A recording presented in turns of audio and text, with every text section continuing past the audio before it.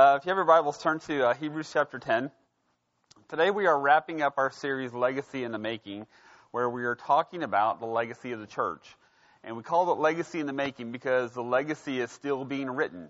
We are the caretakers of the church in our generation, and so we can continue to follow God's way. We can continue to glorify Him and leave behind a legacy for the next generation that will glorify Him.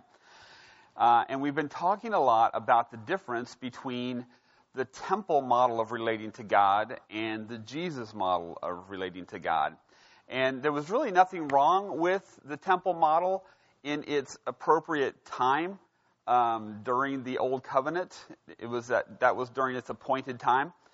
The problem is when New Testament churches, New Covenant churches, try to add some of the elements of the Old temple model back into the new Jesus model. And so in the temple model, we'll explain this one more time. In the temple model, and this is true for the Old Covenant, and it's also true for every world religion today, okay? Every religion. In the temple model, there's always sacred places, right? It could be a temple, it could be a city, whatever. But the sacred places are where the adherents of that religion believe that their God resides, okay? And then within the sacred places, there's always sacred texts. And the sacred texts are very, very complicated, and they tell the adherents of that religion how they're supposed to live. And because they're so complicated, they need sacred men to tell them what that actually means for them. And we talked about how in this model, the sacred men abuse their power and authority because they're the ones who are basically the final authority on the adherents on how to live out what they think would please their God, right? Like when a sacred man in a certain religion can say, go strap on a suicide vest and kill a bunch of people and you're going to please your God. That's a lot of power and authority that can be abused. And so you have the sacred places, the sacred texts, and the sacred men who instruct the sincere followers. And for all of us who have ever had any experience with religion, this is the model we had to follow to get to God, right? And again, this was fine and good when the way to relate to God was through the law, right? There was the temple. God actually resided in the temple. There were sacred men who were priests who had a specific job. They went into the Holy of Holies, the most holy place on the appointed time, and they would do it according to the rituals they had to follow, and they would make atonement for all the people. That was the system God had set up. And so it was fine and good for that time. But then Jesus comes along. And he completely destroyed the temple model. He completely destroyed it so that he could establish a new way of relating to God, which was the new covenant, or the Jesus model. Jesus completely destroyed the temple model to make way for the new covenant. And he did this by fulfilling the law for us. He came and fulfilled the whole law, but he didn't just do it for himself. He did it for us. He credited, for those who believe in him, he took his righteousness, or God took his righteousness, and credited it to us.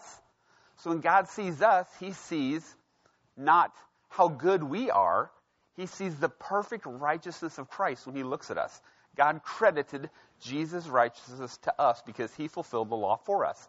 And then he gave his life as a sacrifice. He stood in our place and met the demands of the law. Because the demand of the breaking the law was death.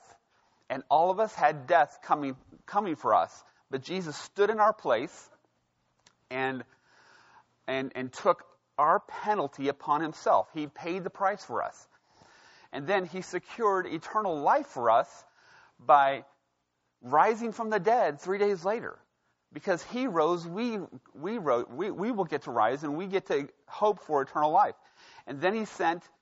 And then after he ascended into heaven, he sent the Holy Spirit to come and live in our hearts, right? The Holy Spirit is sent to live inside of us, to lead us and guide us through this new life under the freedom of the new covenant, the Jesus model. Okay? And so by doing all this, he effectively dismantled the temple model. There's no need for a sacred place because the Holy Spirit lives in each one of us. God doesn't reside in a certain place. He lives in each one of us. We're the temple of God. There's no need for complicated sacred texts that need to be explained by sacred men because Jesus made it, he simplified it for us. He said that that the entire law, all 613 verses, and everything that the prophets ever said is simplified by two commands. You love the Lord your God with all your heart, soul, mind, and strength, and you love your neighbor as yourself. But then Jesus went on to simplify it even more. He says, a new command I give you. This is right before he gets arrested. Love your neighbor, or love others as I have loved you. Right? Which is a whole new thing than loving others as you love yourself. And then he goes on to say, oh, and by the way, when you do that, it proves that you're loving me. It proves you're loving God, right? So Jesus completely dismantled the temple model. There's no need for sacred men under the new covenant because the Holy Spirit lives inside all of us who believes, and we have the righteousness of God, right? Seriously, do you guys really understand that you're just as righteous as the Pope? I mean, you think about someone who might culturally be the most righteous person, right? But that's even assuming that the Pope is trusting Jesus, in Jesus, right? If he's not, then you're far more righteous than he is. Because, why? Because you have the righteousness of Jesus, right? Because you believe in him, and his righteousness is credited to you, right? And then Jesus also told us there's no need for anyone to teach you what is true. He, again, dismantling the temple model. There's no need for these sacred men to tell you what's true. Why? Because you have the Holy Spirit living inside you. And the Holy Spirit bears witness in our spirit if what we hear is true. He didn't say we didn't need teachers, but he said you don't need teachers to tell you what is true because you have the Holy Spirit in you. That means that the sacred men are no longer the final authority, right? Okay.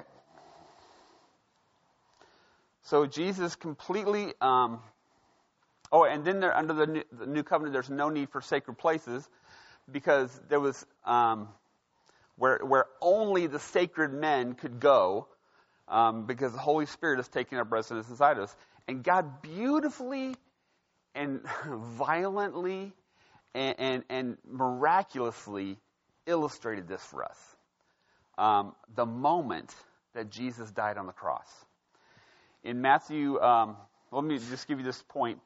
God literally ripped the temple curtain in two, signaling the end of the temple model of relating to him. God literally ripped the temple curtain in two, signaling the end of the temple model of relating to him. Matthew 27:50 and 51. Jesus shouted out again, and he released his spirit. This is the moment that Jesus died on the cross. And then verse 51, at that moment, the curtain of the sanctuary of the temple was torn in two from top to bottom. Now, I don't know if you've ever done any research on this curtain, but this was the big curtain that separated the most holy place from the holy place and further out into the courtyard of the temple, right? And so only the high priest could go in there at a certain time after doing certain rituals to go and atone for the people, and he had to use the blood of a lamb to as part of that ritual, right? But this is a giant, heavy curtain, right? This wasn't just some veil. This wasn't some thin curtain. This was, if you read some of the first century literature about this, it's the width of a man's hand. That's how thick it was. And it was 40 cubits tall, which meant it was about 60. The Bible says it was 40 cubits tall, which is 60 feet high, and 20 cubits wide, which is 30 feet wide. And that was the curtain that was just ripped in two. I mean, there's no way anybody could have done this. Only God could have done this. And in that, he's signaling the end of the temple model. And in this miraculous act, God is saying, it's finished. Right? The temple model is over. We are moving on to a new thing. We're moving on to a new way of relating to me through my Son who just gave his life for you. Temple model's done. Now remember, the last couple of weeks, I said that Jesus eliminated the temple model so that we could stop focusing on our vertical relationship with God and start focusing on our horizontal relationships with each other. Because remember, in the temple model, and we all know this by experience, in the temple model of relating to God, you're always like, God, how are we doing, right? Am I okay? I mean, am I praying enough? Am I going to church enough? You know, am I doing enough to make you happy? Do you love me? You know, are we good here, right? We're always focused on trying to please and earn his attention, his love, and his acceptance, right? That's what your relationship with God looks like in the temple model, and that's the way it is in every religion, right? But Jesus paid the price to give us all of God's love and all of his acceptance and all of right standing with him. Notice what the writer of Hebrews tells us in Hebrews chapter 10, beginning with verse 19. And so, dear brothers and sisters, we can boldly enter into heaven's most holy place because of the blood of Jesus. Again, remember, in the temple model, the sacred man had to use the blood of a lamb so that he could enter the most holy place in the temple and make atonement on behalf of the people. But because Jesus shed his blood for everyone, the temple model's over. There's no need for a sacred man to do that, right? Verse 20. By his death, Jesus opened a new and life-giving way through the curtain into the most holy place. And since we have a great high priest who rules over God's house, let us go right into the presence of God with sincere hearts, fully trusting him. For our guilty consciences have been sprinkled with Christ's blood to make us clean, and our bodies have been washed with pure water. So Jesus paid the price to make us perfectly pure, perfectly acceptable in God's sight. He paid the price to give us all of God's love, acceptance, and right standing, and he did this so that we could stop focusing on our vertical relationship with God and start focusing on loving others. He did this so we could stop focusing on our relationship with God and start focusing on loving others. Your relationship with God can't get any better. Do you realize that? What Jesus did for you, you can't make it any better. And all Jesus asks is that we stop focusing on that and start focusing on each other.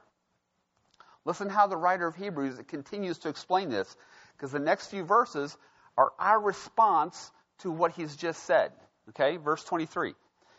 Let us hold tightly without wavering to the hope we affirm, for God can be trusted to keep his promise. God can be trusted to keep his promise that we have eternal life. That Jesus' sacrifice was enough to pay for your sin. And that we are in perfect right standing with God. Then verse 24, let us think of ways to motivate one another to acts of love and good deeds. Why? Because that's what we're supposed to be focused on, right? We're not just to be focused on a relationship with God anymore. It's done. It's better than it's ever going to be. It's Jesus made it the best it'll ever be. We're supposed to focus on our relationships with each other. Instead of spending all our time focusing on if we're good with God, we instead hold tightly to the hope we affirm, right? Because God can be trusted to keep his promise so that we can turn all of our attention towards each other. And I would even say this, based on verse 24, that when we see each other operating this way, where we're focused on trying to please God and get his attention and all that, if we see each other kind of operating in the temple model, that we just sort of encourage each other towards love and good deeds. Not earning love, right? You can't earn anymore. You got it all. That we're to encourage each other, just move our attention back to where it's supposed to be. And then verse 25, let us not neglect our meeting together as some people do, but encourage one another, especially now that the day of his return is drawing near. Isn't that awesome? I mean, that passage in Hebrews 10 takes on whole new meaning when we understand that Jesus eliminated the temple model and that we now operate in the Jesus model. That all of our attention is supposed to be focused on our love for each other, not on trying to earn God's love for ourselves. Right? Because we already have it. Now, what I want to do, we're going to do something a little different today. I want to do exactly what verse 24 says. Right here and now. Right? Verse 24 says, let us think of ways to motivate one another toward acts of love and good deeds. And there are some of you who have shared with me how God has led you down a path towards loving people more and how you've taken steps to grow in that.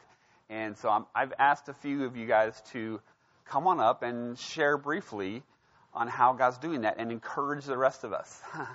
Because we need to be encouraged, right? We need this. This is the most important thing. This is where all of our focus should be. And so, Wade, are you ready, bud? Okay.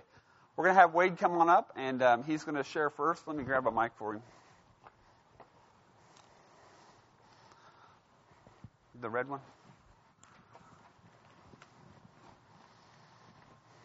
Hang on, man. Okay. Paintball was fun yesterday. I was the oldest guy out on the field. Billy wasn't there. So,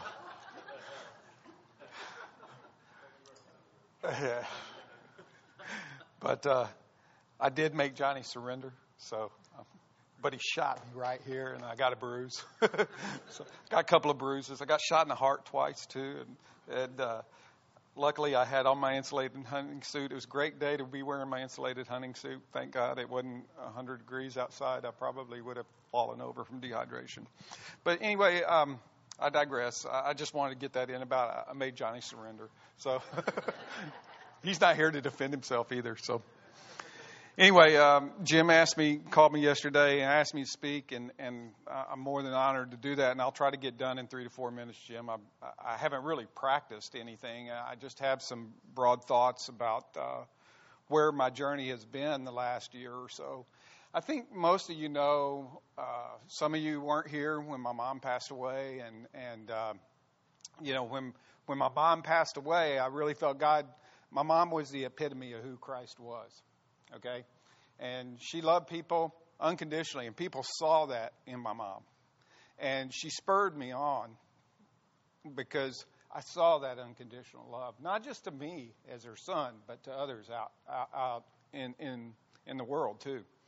And you know, I gave my mom's eulogy, and I thought it was interesting too, Jim, that last week you talked about the love chapter of Corinthians, and it was Mother's Day, and kind of hard for me to get through that part, but you know, it was Mother's Day, and here Jim was talking about the same verses I had talked about in my mom's eulogy. So that's been a lot of what my journey is. And then I also, you know, Jim was preaching, and I kind of chastised him a little bit yesterday. And Jim and I were always on the same team. Otherwise, I probably would have popped him a couple of times just for talking about me while I wasn't here. But we listened to the podcast, but it was good. And I'm just kidding. So anyway, I just thought it was really, really interesting about what happened there and from that part, because it did spur me to remember how I'm supposed to love, and how I'm supposed to love Dorothy too, and what that unconditional love is supposed to look like. And when you ever start to wonder what that unconditional love looks like, just go read the love chapter again and look, it's kind, it's gentle, it's not prideful, it's not boastful, it's not jealous, And if you're experiencing those things, you need to throw that away, because that's what God is telling us about on how we're supposed to love. So I encourage you to go and read that love chapter when that happens. The other thing, too, that I wanted to talk about, because Jim, when he talked, he said, Wade's one of the people who's grown about loving people, and I see that through pub theology. And, I hadn't really thought of it in that manner. And so when Jim asked me to talk yesterday, I started reading the Word, and I started going through, and he told me he was going to talk about Hebrews chapter 10 and verse 24. And I looked at that, and I said, how do I spur others to love? And I think really, and Jim, you talked about this in the sermon this morning. So, Jesus gave us 2 commandments. He gave us the commandment to love God with all our heart, all our soul, all our mind, all our strength, right? And if we're loving God like that, then what's it mean to us? And I've always, over the last year or two, I've like, God, why? Why do you want me in heaven? Okay? I don't want to go to heaven just to avoid the flames of hell. Okay, yeah, that's a good thing. But that shouldn't be my motivation. My motivation should be why. And about almost a year ago, my grandson was born. And we had the privilege of being there when Spencer Kyle was born. And I remember holding him and saying, wow, I get to do it all over again. Okay? But then I also had kind of this pain in my heart, because they were living in Arkansas. And here I was back in Texas. And I wasn't going to get to spend a lot of time with Spencer Kyle. But think about it from God's perspective of how we are separated from Him, from heaven. He wants us with Him. Okay? Just like I want Spencer Kyle here with me as much as I can. And praise God, they moved back to Texas, and I get to see him a lot. I'm going to miss him. I'm leaving on a business trip for this entire week, and I'm really going to miss my grandson. I'll miss my wife, and I'll miss my family, but I'm really going to miss my grandson.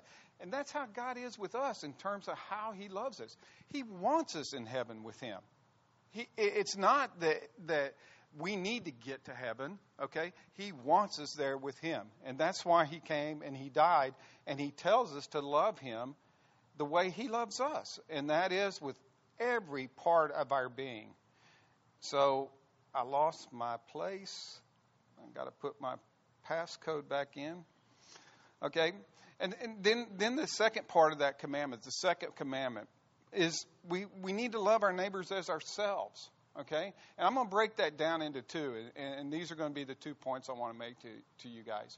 Because when we love our neighbors as ourselves, how many of y'all are happy with the way things are in our country right now? Wow. Nobody raised their hand. I'm shocked. I'm kidding. I think we're all a little bit angry, and we're all a little bit concerned, and we're all frustrated with where we are as our country. But what God's been showing me about that, and about the unconditional love too, is that we've gotten away from the part of treating our neighbor as ourselves. We've gotten away. We've let petty disagreements separate us from each other. We let our anger get the best of us. We let our judgmental nature push people aside and not show them the kind of love that God has showed us. Okay? Our whole political debate is built with vitriol, and it's not built with respect and common courtesy anymore. We've gotten away from loving our neighbor as we love ourselves. And that's part of what I think is wrong with our country today. A major part of what is wrong with our country today is that we don't love each other as we love ourselves. You may be a Democrat. You may be a Republican. At the end of the day, we're all God's children, and we need to love each other in the way that God loves us. And we can have disagreements. Loving each other doesn't mean we don't disagree. I mean, of those that are married in here, how many of us have disagreements with our spouse? Okay? But that doesn't mean I don't love Dorothy any less. Okay? but we got to treat each other with respect and with love. And then lastly, I think the final part of that verse is something that God's really been speaking to me about, because I see a lot of people struggle with loving yourself. You have to love your neighbor as yourself. That's what the verse says. And there's a lot of people today that have been lied to from the enemy of saying, you're not good enough, okay? And you have sinned and you're not good enough. And you have don't look right, you're not good enough. And folks, if we don't love ourselves, then we can't love others. It's impossible for us to love others. We have to love ourselves. And, some people say, they listen to the enemy too and say, oh, well, that's conceit, that's narcissism. You know what? Conceit and narcissism are the exact opposite of loving yourself. Okay? Yes, it's put forward that that's what it is, but that's, again, a lie from the enemy about that. So I want to encourage you today, if you have trouble loving yourself, look at how God looks at you. Okay? He went to the cross for you. He died on the cross so that you can come into fellowship with him. Okay? He didn't do that just for a whim. He did that because he wants to be with you. And he did that because he loves you. And you need to see that he loves you for who you are. Okay? And he made you in his image. Not in the image of anybody else, not in your mom's image, not in your dad's image, not in your brother's image, not in your sister's image, not in your friend's image. He made you in your image, in his image, I'm sorry. He made you in his image. He loves you deeply and wants to be in fellowship with you, and that's why he did what he did. And, I'm going to close with this, and I talked a little bit about, I heard something this week that gave me some hope. And Donald Trump was being Donald Trump. And I'm not trying to make any political statements here. I'm just trying to illustrate something to you. Okay? Donald Trump was being Donald Trump. He called the leader of the Southern Baptist Convention an evil man. Do you know what the leader from the Southern, you know how he responded? Does anybody in here, did anybody else hear this? Okay. He responded, he said, that's exactly right, Donald, and that's why I need Jesus. And that's how we have to look at it. Even though we may be wicked in God's eyes because of what we've done in our lives, he still loves us, and that's why we need Jesus. And so that's what I'm going to leave you guys with, is to love each other the way that God intended us to love each other. And when you start looking down the path and you're saying, things aren't going right, focus back on what God said in Corinthians, and I'll let you talk. Great. Next person. Thanks.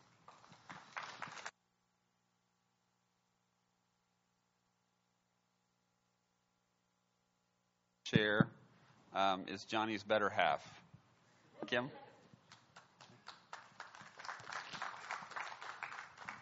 I will not go paintballing. Just throwing that out there. I don't have the pain tolerance. Okay. Well, for me, I think I even said I think it might have been the end of last year. I can't remember when we got up and I felt like God had really put on my heart a lot just how to love people and being others focused instead of so focused on myself. And so, of course, like he does, he kept on that with me in my heart and just in being with people.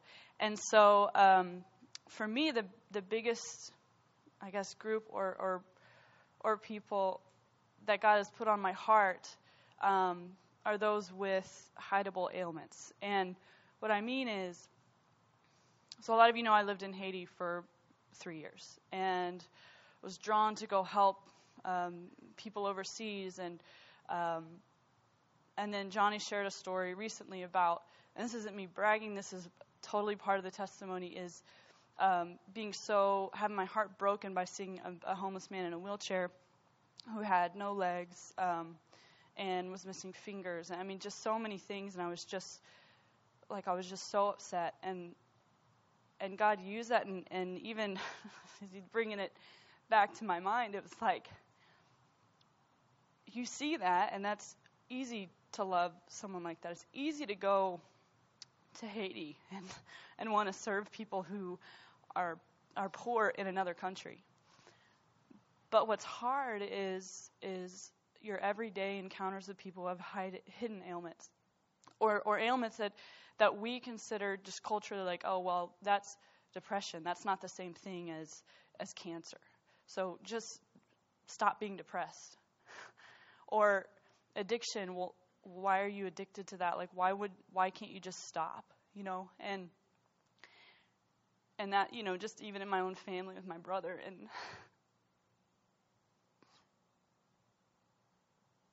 sorry, just addiction and learning to love and see him like how Jesus sees us when we have those hidden ailments. He sees the amputated legs, because that's how our spirit is with depression and self-harm and addiction and anxiety. We have to see people with those things, including ourselves. It's so much easier to look at a physical ailment and feel sorry for that person and to judge the hidden ailment, when, like I said, Jesus sees the same thing. He sees a person who is in need of healing, whether it's, like I said, depression, which totally debilitates someone.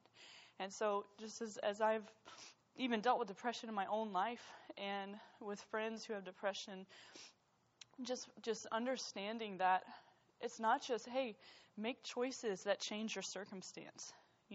I think being an American, that's what we do. We go, well, you can change your destiny.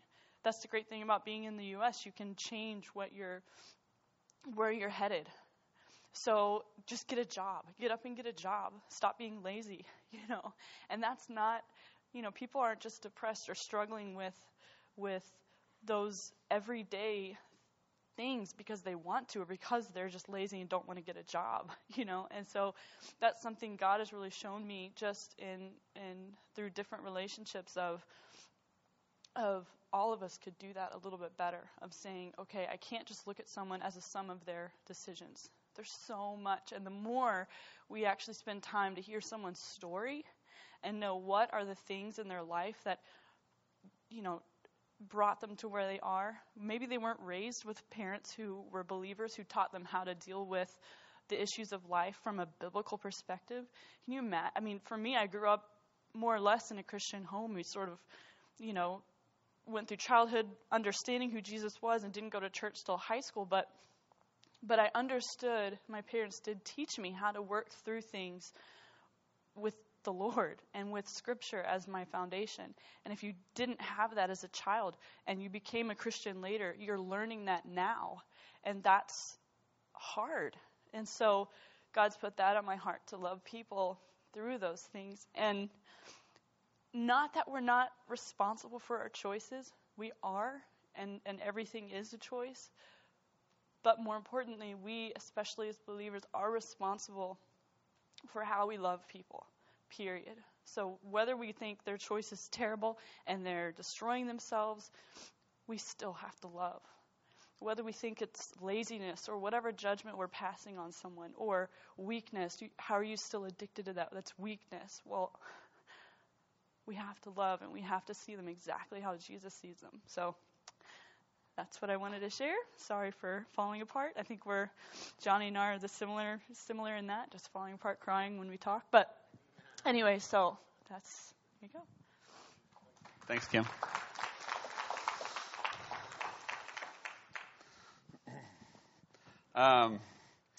David Stillwell is going to share next, and he shared a story with me earlier this year. Maybe it was late last year, I don't remember. But when he told me, it was just amazing how God was speaking through him, and I'd like for him to encourage you as well. Don't be a Jonah. No, seriously, that's kind of what, as Jim asked me to do this, my first response was, hey, Lord, no, not this one, right? Some other subject, right? It's I grew up in the temple, right? I grew up in that temple system. I was born into the Episcopal Church, and it's amazing how in the church in America, how Christians don't know what they're in the middle of often, right? And so I loved going to that place. I loved the priest. I loved as a kid having, when you'd go up for communion, you wouldn't take communion, they'd bless you, right? And so you'd go off into the week, and we had the sacred texts, and we had that temple. And so I grew up in that environment. And about 16 or so, I'm hanging out with some buddies. Our lifestyle was we embraced sex, drugs, and rock and roll. I mean, that's who we were, right? And so we would stay up late at night drinking or whatever, and we'd get into these debates. And one night, one of my buddies said, the only reason you believe what you believe is because that's what you were taught to believe. And I went home, and I was in my room working out, and I thought, there's only one way to know if that's true or not, and that's to stop believing what I believe. And so I began making a conscious decision that every time my moral compass said to go one way, I would intentionally go the other. And so for about 18 months, I lived my life as base as it could be lived.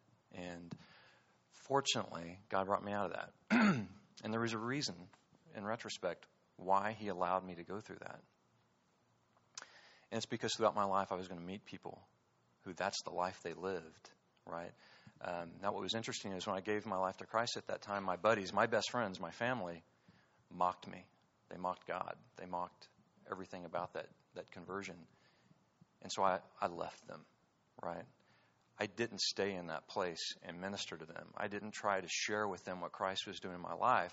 I turned my back, right? If they're going to mock God, I don't want anything to do with them. I thought I wanted to be that guy, the Isaiah 6:8 guy that said, "Here I am, Lord, send me." Right? That's the guy I wanted to be. It's earlier in Hebrews, we see Christ's response. It says, "I am here to do your will, Lord." Right? That should be our response. I'm here to do your will. And what I have come to understand is that wherever Christ has us in life, there's a purpose for that place. And we can't run from that place. And that's the don't be a Jonah thing, right? Because that is my MO, right? When I hit, if Johnny were to say, "Hey, man, I got to dig a ditch and it's going to be backbreaking for 3 days," sign me up, right? If somebody says, "Hey, we got some families to feed," whatever, sign me up, right? Like Kim saying, those easy things to identify, sign me up. I'll serve in those ways all day long. But bring somebody in my life who mocks God, who mocks me and mocks my belief, write them off. Right, that's my MO. So when Jim asked me, I'm in the middle of a period of life right now where I'm sitting up on the hillside, angry that God is, showing mercy on Nineveh. Right? There's a guy in my life. This is what I was sharing with Jim. About a year and a half ago, I reached a point where I was just miserable with this guy. He's a business partner. I have to live with him, and I wanted out. And I began praying, "Lord, release me from this thing. I can't tolerate this guy anymore." And God's response was, No, I have you here for a reason, and it's him, right? I need you to love him. And I'm like, not that guy, right? That is not the guy I want to love, right? So I just want to share kind of a testimony. The testimony you want to give, I want to give, is that one of victory, right? And what I'm probably sharing with you is a testimony of being in the struggle of loving God, right? But there are testimonies of victory that have brought me to a place where I can struggle here. When I had first really begun to grow in my faith in Christ, I found myself in the Episcopal Church. And I knew that I wasn't growing the way I wanted to grow. And so I began to pray that the Lord would show me a different way. And so through a job transfer, he moved me to Little Rock, Arkansas, and I got connected with Little Rock Bible Church, Fellowship Bible Church in Little Rock.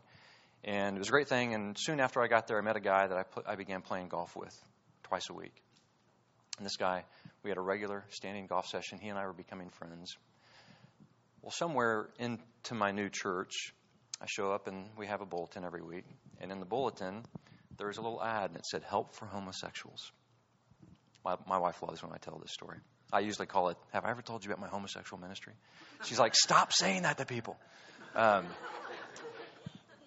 so I see this ad, and it stirs something in me. And I was like, oh, yeah, no. And I put the bulletin, I set it down. Next weekend, I open up the bulletin, I see that ad again, Help for Homosexuals. And it's a number to sign up to come out and be a part. And something is stirring in me, and I am getting mad about it, right? Third week, I read it, and I hear the stirring. So finally, after like the fourth week of seeing this thing, I'm walking through the parking lot, and I'm going, Lord, I will not. Do not show me that again. I don't want anything, I'm adamant. I will stop going to this church if he keeps moving me by showing me that ad. Next week, I show up, the ad's gone. And I was like, thank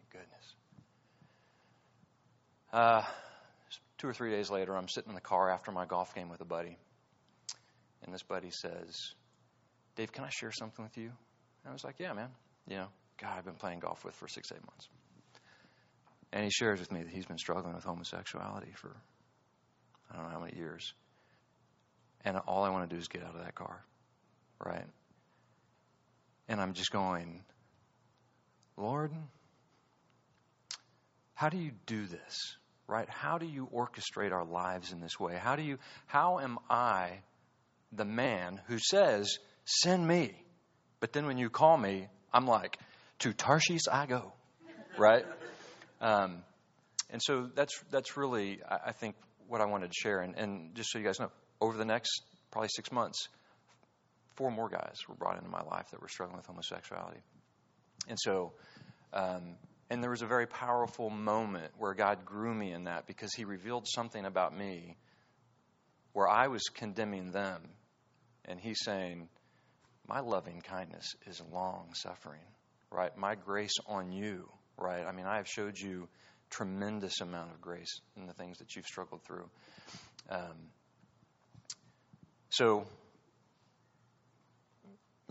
I guess ultimately the message is when that happens, when you've got that calling, when God's bringing somebody into your life that he needs you to love, and it's not somebody you want to love, don't be a Jonah, right? Respond the way that he wants you to respond. David.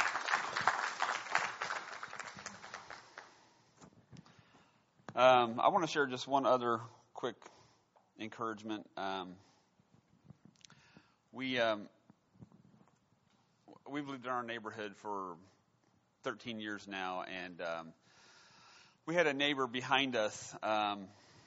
When we first got there, he was married with a kid, and we had a little run-in with him because he thought my son was involved in something at the school with his daughter. And so one day he's banging on my door, and he's mad as all get out, and his daughter's like hiding behind him, and he starts lighting into me about something my son did, and she's like, Daddy, it's not him. And that was like my first meeting with this guy. And ever since then, as Sean grew older, he was really drawn to this guy because this guy he had been in the military. He had really cool cars. He had a really cool Camaro and a motorcycle, and he had those little 2-seater BMWs. So Sean was really drawn to him, and he would always go talk to him when he saw him outside, and I would always try to reach out to him too. And for 3 years in a row, I invited him to our our neighborhood fantasy football league that I started. And I always had a heart for the guy, because he was married with a kid when we first moved there, but then he ended up getting divorced and estranged from his wife, and his kid was gone, and he was all alone. But he was, I saw him every once in a while, and he was always very meticulous with his lawn. And it was, I guess, about the middle of April, we started to notice that his lawn was starting to grow, and he wasn't taking care of it. And then on it was April 29th, one of his coworkers came to the house looking for him because they hadn't seen him at work for like 10 days. he went to his neighbor, which is also across the alley from me, and talked to him. And he called me after asking if I'd seen him, and the police came over and talked to me and asking if I'd seen him. And they ended up breaking into the house to do a well check because they couldn't find or contact him in any way. And they found him dead at the bottom of the stairs. And it really kind of shook me, I don't think, I reached out to him as much as I could. He was always very closed. He would never respond to any invitations. And I don't know that anything would have changed. But it still kind of shook me, that someone that close, proximity-wise, could pass away and I not know it for 10 days, right? And so it really started a discussion among my wife and I about how do we love our neighbors more, right? How do we reach out to those around us more? And I've always been I've always kind of leaned that direction, which is the whole reason I started the fantasy football league for our neighbors, because it got the guys together and some of the wives got connected, and it was pretty cool. And so we just became a lot more. Since then, we've become just a lot more focused on paying attention to what's going on with our neighbors, and so I found out just the other day. I just texted one of my neighbors just to see how things were going, and found out he was actually at Scottish Rite Hospital with his daughter that day. She was having an 8-hour surgery to correct scoliosis, and told him that we were praying for him and offered to bring him lunch. And they were just so blessed that we would even think that way. And so I just want to encourage you guys. We're so busy, and it's so easy to just focus on me and mine, right? It's so easy to just be so internally and inward focused that we don't even notice what's going on around us. And I just want to encourage you guys to look around and notice and see, even pray, ask God. I think of all the things we can pray, probably the best prayer we could pray is exactly what Jesus said. How can I love people like you love me? Show me how. Give me examples. Open my eyes. Help me to see how can we love people better. I have no doubt God's going to answer that prayer, probably more than we expected. But I just want to sort of close with this.